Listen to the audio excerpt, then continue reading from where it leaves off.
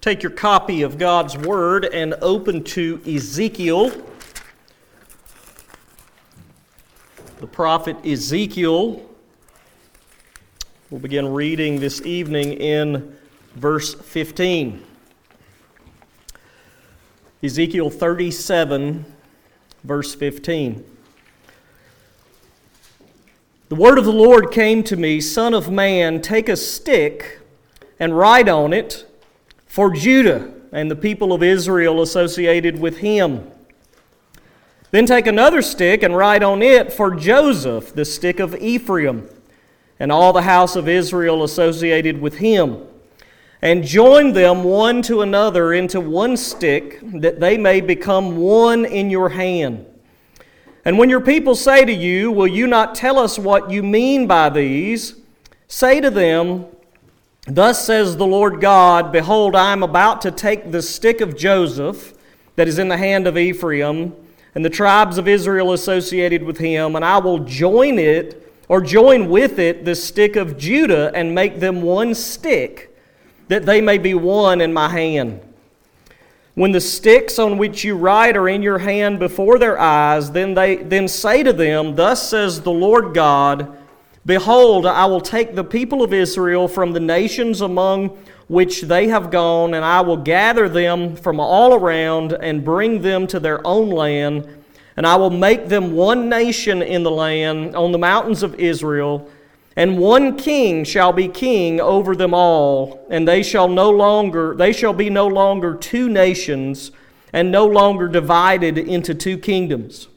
They shall not defile themselves any more with their idols and their detestable things, or with any of their transgressions, but I will save them from all the backslidings in which they have sinned, and will cleanse them, and they shall be my people, and I will be their God. My servant David shall be king over them, and they shall all have one shepherd. They shall walk in my rules and be careful to obey my statutes.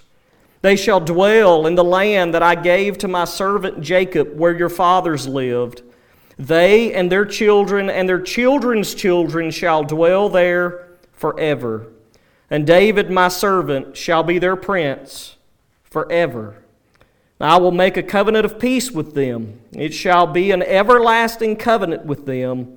And I will set them in their land and multiply them, and will set my sanctuary in their midst forevermore.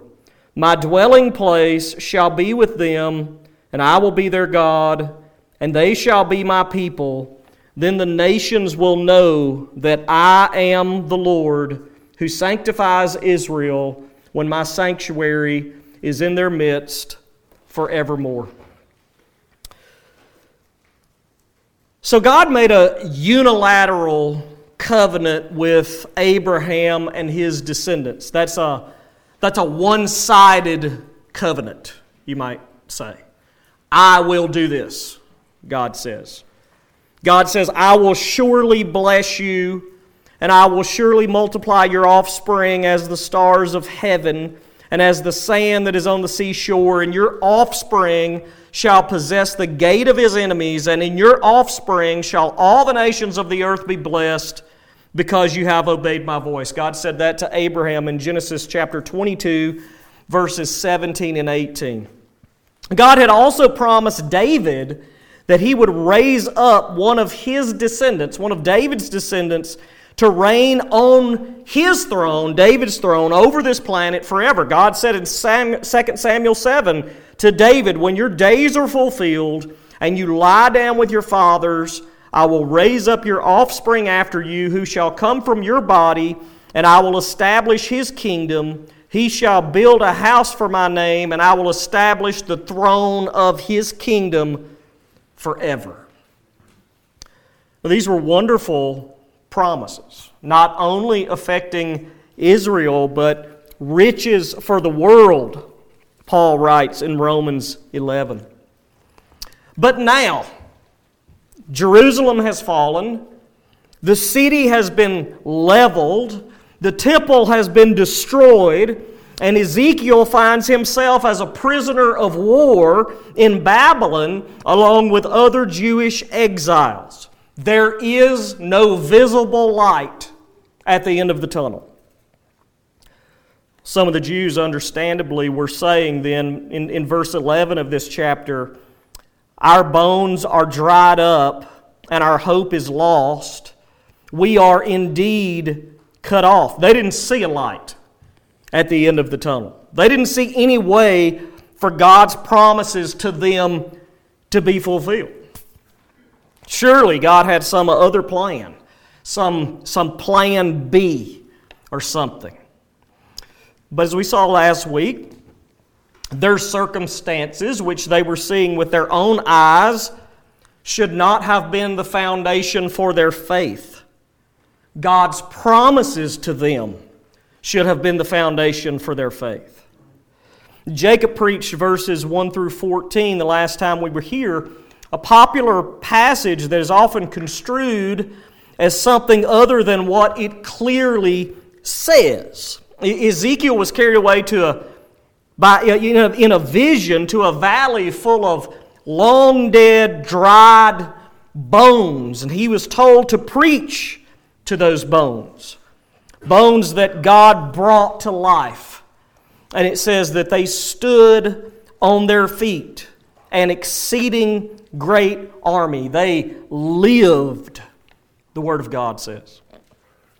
By the way, I recently listened to a 2-part series on that passage, and the pastor preached it essentially as a metaphor for the Great Commission. The problem with his sermon is that he had his own interpretation for the first 10 verses and forgot that God had an interpretation for those first 10 verses in verses 11 through 14. Just for the sake of transparency, that guy that preached those 2 sermons was a professed premillennialist. As odd as that sounds, he actually took a passage that supports his position and misused it. It's odd, but that's what happens. Go figure. Who knows? But look, we're not left to wonder as to the meaning of Ezekiel's vision of the valley of dry bones. God Himself gives us the interpretation. Look at verse 11. Then he said to me, God said to Ezekiel, Son of man, these bones are the whole house of Israel. Behold, they say, our bones are dried up, our hope is lost, we're cut off. Therefore prophesy and say to them, Thus says the Lord God, Behold, I will open your graves, raise you from your graves, O my people. I will bring you into the land of Israel, and you shall know that I am the Lord when I open your graves, raise you from your graves, O my people. I will put my spirit within you, and you shall live, and I will place you in your own land. Then you shall know that I am the Lord. I have spoken. I will do it, declares the Lord. Look, that's clear. Crystal clear. God's promises to Israel remain intact, but they are not based on Israel's faithfulness, because they've been everything but faithful throughout their history, and that's been a major point that has been made in the book of Ezekiel up to this point. Now, God's covenant with Abraham, Isaac, and Jacob remains intact, not because Israel is faithful, but because God is faithful, and for no other reason. That's why the Abrahamic covenant cannot be fulfilled through the keeping of the old covenant law. It can't happen. That has already passed. They had their opportunity to keep the law and they didn't. They said they would, but they didn't. All the law did for them is the same thing the law does for us. It just exposes our guilt and tells us we can't earn our salvation. One of the primary themes in the book of Ezekiel is that God will bring His promises to Israel to fruition through the new covenant. By grace alone, through the work of His Son and our Savior, Jesus, at the cross. Now, our eschatological opponents often accuse us of believing that God's promises will be fulfilled through Israel's faithfulness to the Old Covenant law, but that's not what I believe. There may be some premillennialists that believe that, but I vehemently deny that I believe that. All of God's promises will be fulfilled through the New Covenant, not the Old Covenant law. Now, the passage before us this evening explains much the same thing as we saw in the previous passage about the dry bones. In fact, Lamar Eugene Cooper writes this, quote, "These verses present a new vision that is a sequel to the vision of 37, 1 through 14, and an extension of Ezekiel's message of national resurrection," end quote. I think you could probably see that as we read through our text this evening. My title for this sermon is One Nation Under God. That ought to get some listens on sermon audio right there, hasn't it? One nation under God. In this text, God's not talking about the United States. God promises to reunite the northern and southern kingdoms, plant them in their homeland under the rule of one king, Jesus Christ. All right, let's work through the text. Verse 15, "The word of the Lord came to me, Son of man, take a stick and write on it for Judah and the people of Israel associated with him. Then take another stick and write on it for Joseph, the stick of Ephraim, and all the house of Israel associated with him." We've seen quite a number of these visual sermons that Ezekiel acts out through the book of Ezekiel here. This is the last one. This is the final visual sermon. Here, Ezekiel was instructed by Yahweh to take two separate sticks and to write the name of the southern kingdom on one for Judah, and to write the name of the northern kingdom on the other for Joseph, the stick of Ephraim. Now, if you know your Bible, then you know that the united kingdom of Israel split into two kingdoms, north and south, after the reign of David's son, Solomon. The reason is because Solomon's son, Rehoboam, was stubborn. That's the reason. I'm not going to go into all of the history, but you can go read that. This was around 950 BC. It could have been a little bit before, a little bit after. There's some disagreement amongst scholars, but it was around 950 BC. That means that the kingdom of Israel had been divided for some 400 years when Ezekiel was ministering to his generation. And these two sticks represent that 400-year period of this division. I'm sure you'll recall, though, the northern kingdom fell to Assyria and was exiled over 100 years before the southern kingdom was taken captive into Babylon. So they've been gone. They've been off their land when Ezekiel is ministering here.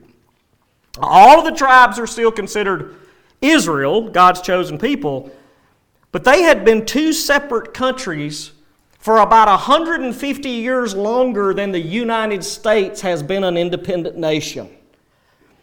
Long time. Long time.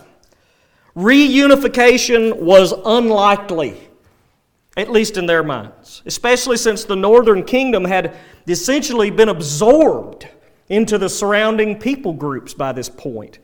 Nevertheless, reunification, as unlikely as men may believe it to have been possible, is precisely what God promises here. Notice verse 17. Of these sticks, God says, join them one to another into one stick, that they may become one in your hand. And when your people say, will you not tell us what you mean by these? Say to them, thus says the Lord God, behold, I am about to take the stick of Joseph, that is, in the hand of Ephraim, and the tribes of Israel associated with him, and I will join with it the stick of Judah, and make them one stick, that they may be one in my hand. Obviously, Ezekiel was to perform this visual sermon publicly, which would draw this inquisitive question from the crowd, will you not tell us what you mean by these? What do these two sticks mean? What does reuniting them mean? What are you trying to preach to us in this? Yahweh, God, declares that He is going to do the impossible. He is going to make the northern and southern kingdom into one united nation again. And I'm reminded of Jesus' words to the disciples when he was talking about the salvation of the rich in Mark 14, when he said, with man it is impossible, but not with God, for with God all things are possible. That's precisely what we see here. Listen, the Jews were completely without power to accomplish what God says here is going to happen. The north and the south were under foreign control, dominated by foreign nations at this point. They had no means to bring this about. None. Impotent describes their power at this point in their history. They didn't have any power. But God is all-powerful, omnipotent. He has all power. And to Him, Isaiah 40 says, the nations are like a drop from a bucket and are accounted as dust on the scales. Behold, He takes up the coastlands like fine dust. Assyria and Babylon were quite the opponent for Judah and Israel, but they were no match for our God. God can bring to fruition what they could not even imagine as a possibility. No problem for God. Then notice verse 20. When the sticks on which you write are in your hand before their eyes, then say to them, thus says the Lord God, behold, I will take the people of Israel from the nations among which they have gone, and will gather them from all around, and bring them to their own land, and I will make them one nation in the land on the mountains of Israel, and one king shall be king over them, and they shall no longer be two nations, and no longer divided into two kingdoms. This has been the ongoing message of Yahweh in Ezekiel to His exiled people. You will be restored to your land, and it will be permanent restoration.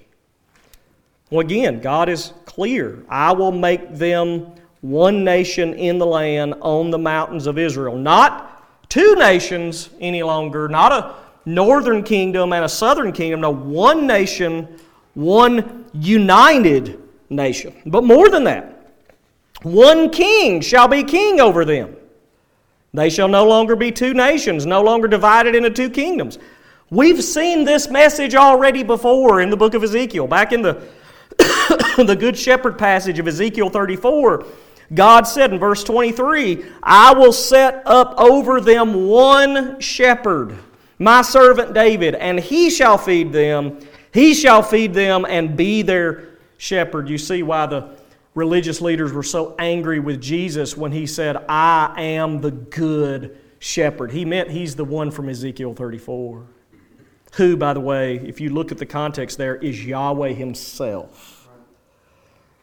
Well, without a doubt, David refers to David's greatest son, the promised Davidic descendant of 2 Samuel 7, which I read earlier, and 1 Chronicles 17. Here's what 1 Chronicles 17 says.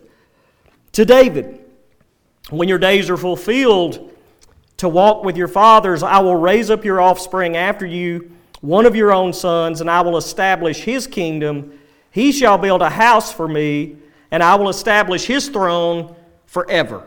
I will be to him a father, he shall be to me a son. I will not take my steadfast love from him as I took it from him who was before you, speaking of Saul. But I will confirm him in my house and my kingdom forever, and his throne shall be established forever. Two nations then would become one nation again, and under one king, Jesus. That's the point. Verse 23. They shall not defile themselves any more with their idols and their detestable things, or with any of their transgressions, but I will save them from all their backslidings in which they have sinned, and I will cleanse them, and they shall be my people, and I will be their God. This verse is actually key. Not just in this passage, not just in the book of Ezekiel, not merely in the Old Testament, but even in the message of the New Testament. This verse is extremely important. Let me remind you that the Bible is one book, one uniform book with one message, one theme or meta-narrative, we might say. The New Testament does not reinterpret the Old, it just completes the message of the book. The message of salvation by grace alone, then, is found in both Testaments. That's the only way anybody has ever been saved. By grace alone, through faith alone, in Christ alone. Nobody's ever been saved by the keeping of the Old Covenant law. And we've seen the prophecy of the New Covenant a number of times in Ezekiel. I can't even mention them all. But I've been quite surprised at how often New Covenant language appears in the prophet Ezekiel's writings. Now look, we may disagree over some issues in this book, and that's fine. But we ought to be able to find common ground on the New Covenant and salvation through it. Back in chapter 36, verse 24, you look back there, it's not probably on the page before where you're at right now. Here's what it says, chapter 36, verse 24. I will take you from the nations and gather you from all the countries and bring you into your own land. I will sprinkle clean water on you. You shall be clean from all your uncleanness, and from your idols I will cleanse you. I will give you a new heart, and a new spirit I will put within you. I will remove the heart of stone from your flesh and give you a heart of flesh. And I will put my spirit within you and cause you to walk in my statutes and be careful to obey my rules.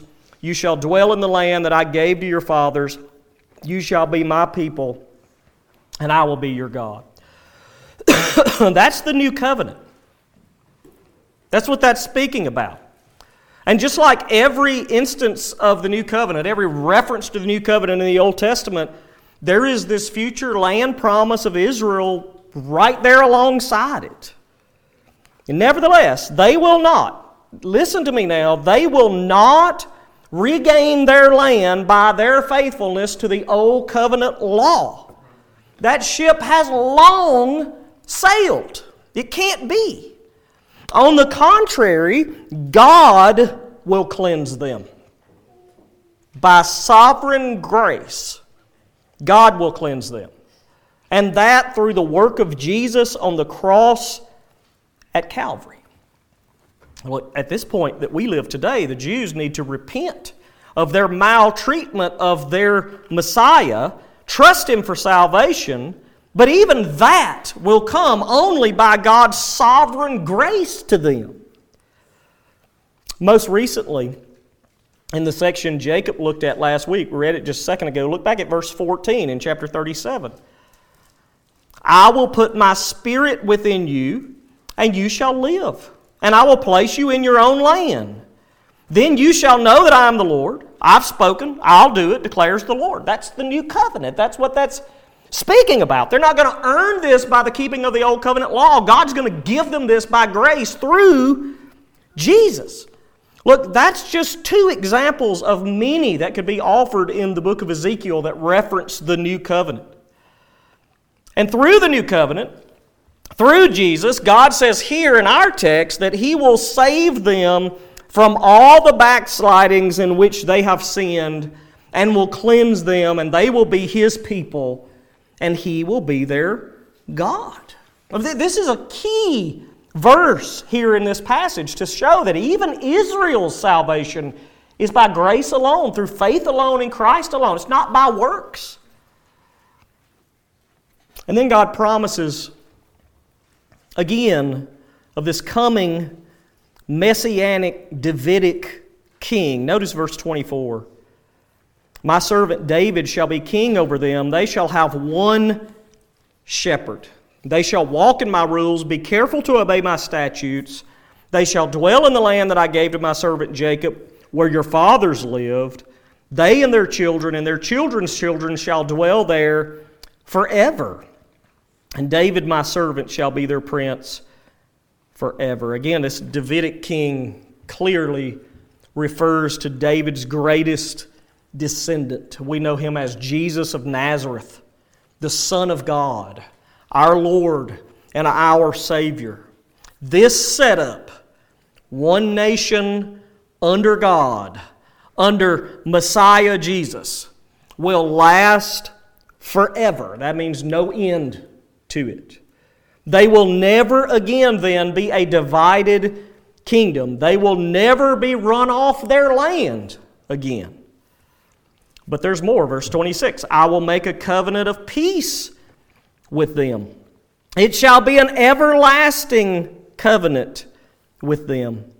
And I will set them in their land and multiply them and set my sanctuary in their midst forever. My dwelling place shall be with them, and I will be their God, and they shall be my people. This covenant of peace is just another way of referring to the new covenant. That we have peace with God through our Lord Jesus Christ. Romans 5. It shall be an everlasting covenant with them. The them here is contextually the united nation of Israel. They will possess the land God has given them forevermore. And God's sanctuary, his dwelling place, as he defines that, his dwelling place will be with them forever. You know, it's interesting if you look at Revelation 21, speaking of the eternal ages, this is precisely what you see. The New Jerusalem, on whose gates the names of the 12 tribes of the sons of Israel are inscribed there. And what do we read about that city? It has no need for light because God is the light of that city. And it says in Revelation 21:24, by its light, the New Jerusalem's light, which is God Himself, by its light will the nations walk. That's eternity. That's the eternal ages. By its light will the nations walk. Listen, and the kings of the earth will bring their glory into it. And its gates will never be shut by day. There will be this peace there. There will be no night there. They will bring into it the glory and honor of the nations in the eternal ages. You know, we're not given a lot of information about the eternal ages, but we are given that. There will still be nations outside the New Jerusalem, and in some way they will bring offerings, maybe we might call them thanksgiving offerings, the glory and the honor of the nations into the city. It is interesting as you study the book of Revelation, there's quite a number of parallels, similarities between Ezekiel's prophecy and the book of Revelation. Anyway, so when God says forevermore, here's why I quoted the eternal ages here in Revelation 21. When God says forevermore, I think we probably do well just to take it as forevermore. I mean, when God says that He gave His only begotten Son, that whoever believes in Him will have everlasting life, we latch on to that word everlasting. We should latch on to it here too. And what's God's purpose? Why is God going to do this? We aren't left in the dark. Look at verse 28. Then the nations will know that I am Yahweh, I am the Lord, who sanctifies Israel. He doesn't say the nations will know Israel fixed their problems. No, He says the nations will know that I, Yahweh, sanctified Israel when my sanctuary is in their midst forevermore. Here's what Israel had never been right here. They were supposed to be a light to the nations, but they weren't. They had actually dishonored God's name among the Gentiles. Romans 2:24 says that. Ezekiel says that. In fact, in chapter 39, we're going to see that God is jealous for His holy name, and He will vindicate it. Listen, you may throw off on another human being, and they may not be able to vindicate their name, but God can vindicate His name, and He will. There's actually a major point back in chapter 36. If you're there, look back at verse 23. There, God says this, I will vindicate the holiness of my great name, which has been profaned among the nations, which you, the Jews, have profaned among them. And the nations will know that I am the Lord, declares the Lord God, when through you I vindicate my holiness before their eyes. God's name, God's reputation, we might say, according to the book of Ezekiel, will be vindicated when He sovereignly restores Israel to her land and regenerates her, enabling them finally to be the light to the Gentiles that they were supposed to be all along. God will effectually make that happen. Look, either the words in this chapter mean what they say, and God's going to reestablish a repentant Israel, and Jesus is going to reign over the world from Jerusalem, or they mean whatever we want them to mean. That's literally our two options that we have to decide. We can take it as it reads, or we can make it mean something other than what it says. To me, these words seem awfully straightforward. They meant something to the original audience. And honestly, I feel like we're on dangerous ground when we begin saying the Bible doesn't mean something it clearly says. Just listen to the promises of this passage. Here's what's promised. God says He will gather Israel from the nations. He will restore them to their land. The two nations will reunite to form one nation. One king, the Davidic Messiah, will reign over this reunited Israel. They will never be divided again. They will never serve idols again. They will be cleansed and brought into a personal relationship with Yahweh through the new covenant. They will walk in obedience to God. God will establish a covenant of peace with them. He will multiply them and fill the land with descendants. They will live in prosperity. God will dwell among them, and all of this will be a light to the Gentile nations. There's just nothing about this passage that fits the church. I mean, it's easy to say the words, this is now being fulfilled in the church. I've had that said to me. But it's a lot more difficult to explain precisely how all of this is being fulfilled in the church, at least in the ways that this passage we've looked at this evening outlines. For what it's worth, New Testament writers quote the Old Testament with regularity. Thank God they do. We aren't left to wonder. And they never, not even one time, do they explain that the promises to Israel are being fulfilled in the church. They had the opportunity, but they don't do that. On the contrary, they continue to defend God's faithfulness to His chosen earthly people, Israel. For instance, Paul somewhat famously writes, I ask then, has God rejected His people? By no means. For I myself am an Israelite, a descendant of Abraham, a member of the tribe of Benjamin. Clearly that's talking about ethnic Israel here. Paul goes on and says, God has not rejected His people whom He foreknew. Do you not know what the Scripture says of Elijah? How he appeals to God against Israel? Lord, they have killed your prophets. They've demolished your altars, and I alone am left, and they seek my life. But what is God's reply to him? Paul writes, I have kept for myself 7,000 men who have not bowed the knee to Baal. So too, at this present time, there is a remnant. He means a remnant of Jews, of ethnic Israelites. At this present time, there is a remnant chosen by grace. As is our passage before us this evening in Ezekiel 37, those words from the pen of the Apostle Paul are crystal clear. He goes on to write, So I ask then, Did they stumble in order that they might fall? In other words, is this setting aside of Israel permanent? Paul goes on to say, by no means. Rather, through their trespass, salvation has come to the Gentiles. Praise the Lord, right?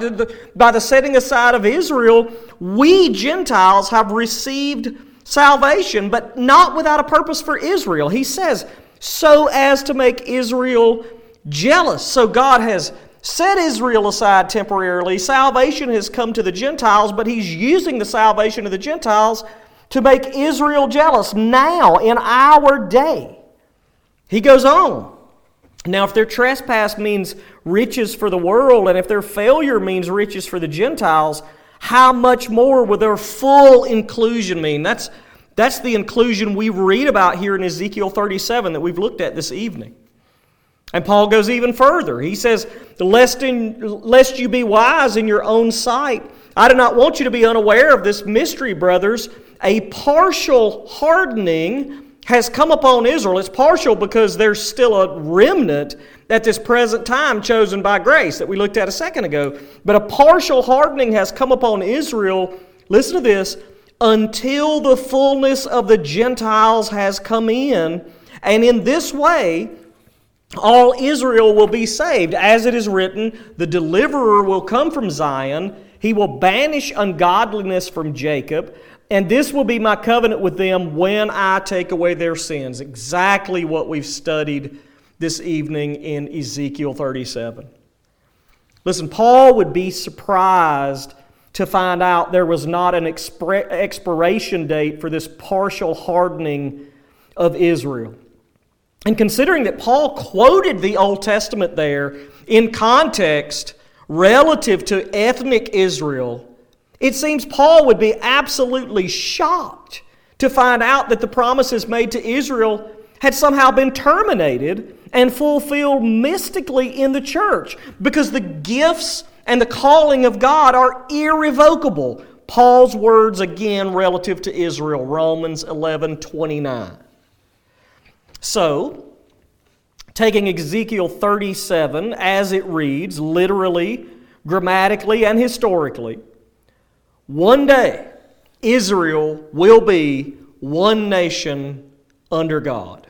And she will be a witness to the nations, to the Gentiles, of God's covenant, loyalty, and faithfulness. Not her faithfulness, no, God's loyalty and faithfulness. So the question God asked Ezekiel in the passage that Jacob preached last week, when God took Ezekiel out into the valley of dry bones and He asked him, Son of man, can these bones live? That question has now been thoroughly answered in the affirmative. And not only can they live, but they will live, and they will flourish in both faithfulness and prosperity. And all of this, every single promise, can only be brought to fruition through the new covenant, which is founded on the work of Jesus Christ on the cross of Calvary. And in that, I hope that we can all find agreement. Please stand with me if you will. Clay, will you please dismiss us, sir?